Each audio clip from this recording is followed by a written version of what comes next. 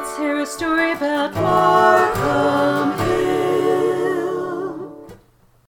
This is Lisa Orton with the weekly Markham Hill Moment of History from Friends of Markham Hill, an effort to save the mountain.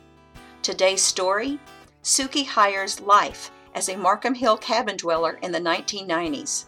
This story was written by Suki Highers.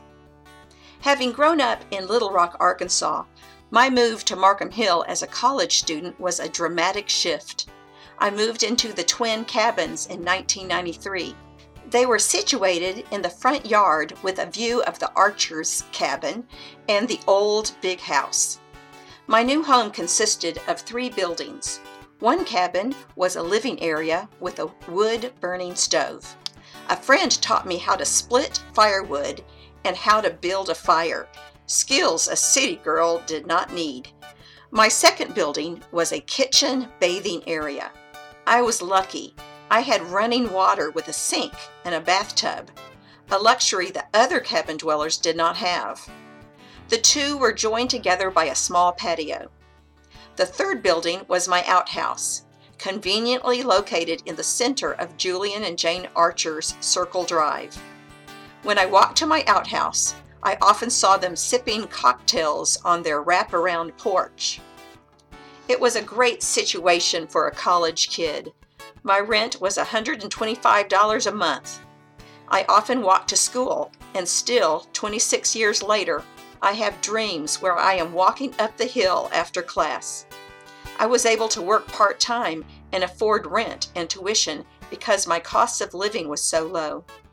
In 1995, I upgraded cabins and moved in with my boyfriend, now husband of 22 years. We moved into the carriage house. Though my bathroom was in my kitchen, I now had a flush toilet.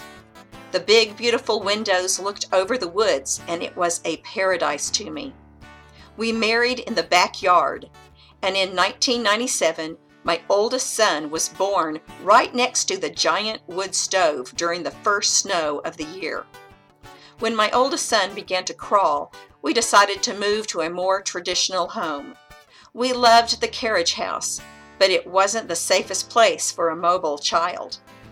When the carriage house was demolished to make a parking area for the new wedding venue, I cried. I felt like I had truly grown up there. Here, I had learned to be self-reliant, gotten married, graduated college, and had a child. Markham Hill will always be special to me. For photos corresponding to this story, go to Facebook group Friends of Markham Hill and look for the weekly entitled Suki Highers' Life as a Markham Hill Cabin Dweller in the 1990s. To keep up with our effort to save Markham Hill from development and make it a nature, wildlife, archaeology, and historic preserve, go to our Facebook group Friends of Markham Hill. Sign our petition.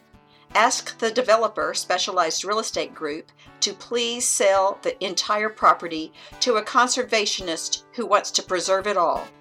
And spread the word. This is Lisa Orton with the weekly Markham Hill Moment of History.